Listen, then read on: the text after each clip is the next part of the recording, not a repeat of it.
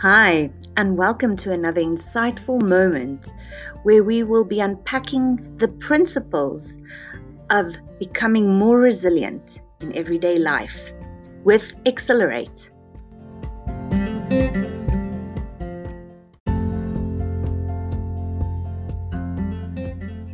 We are now focusing on building resilience principle number 6. Persevere by being open-minded and flexible.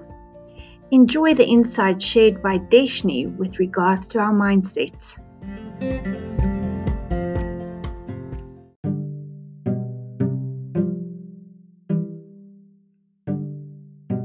Hi, this is Deshni from the Accelerate Learning and Development team. Today, let's take a minute or two to reflect inwards in terms of thinking and mindset. Our experience of life to a great extent is influenced by how we think. Now, most of us have had those moments where our thinking slips into the negative, where we focus on what's wrong or we zoom into obstacles in life. Maybe you can think of examples that you've experienced recently where you became negative.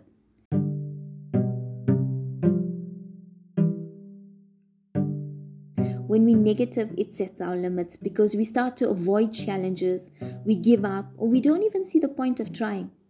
The cost of this thinking can be a big one. When this happens to me, I usually just stop and I remind myself of all the great things that's happening to me or even around me. When we find ourselves being positive, we will be more open to challenges. We will persist knowing that our efforts are worthwhile. Our abilities can stretch and grow to new heights when we face something that is not necessarily easy.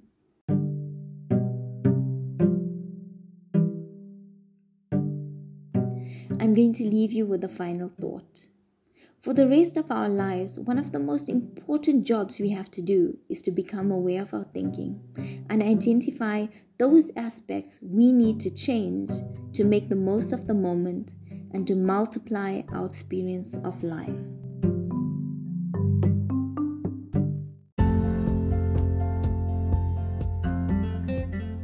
Thank you, Deshni, for bringing us in the right state of mind to be able to focus on principle number 6, persevering by being open-minded and flexible.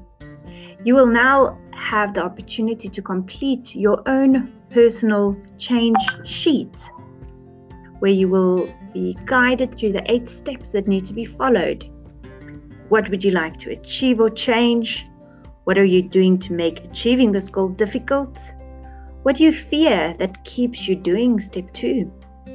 What is the big assumption on which the fear in step 2 is based? What small steps can you take right now towards achieving your goal? How will you know that you have achieved your goal?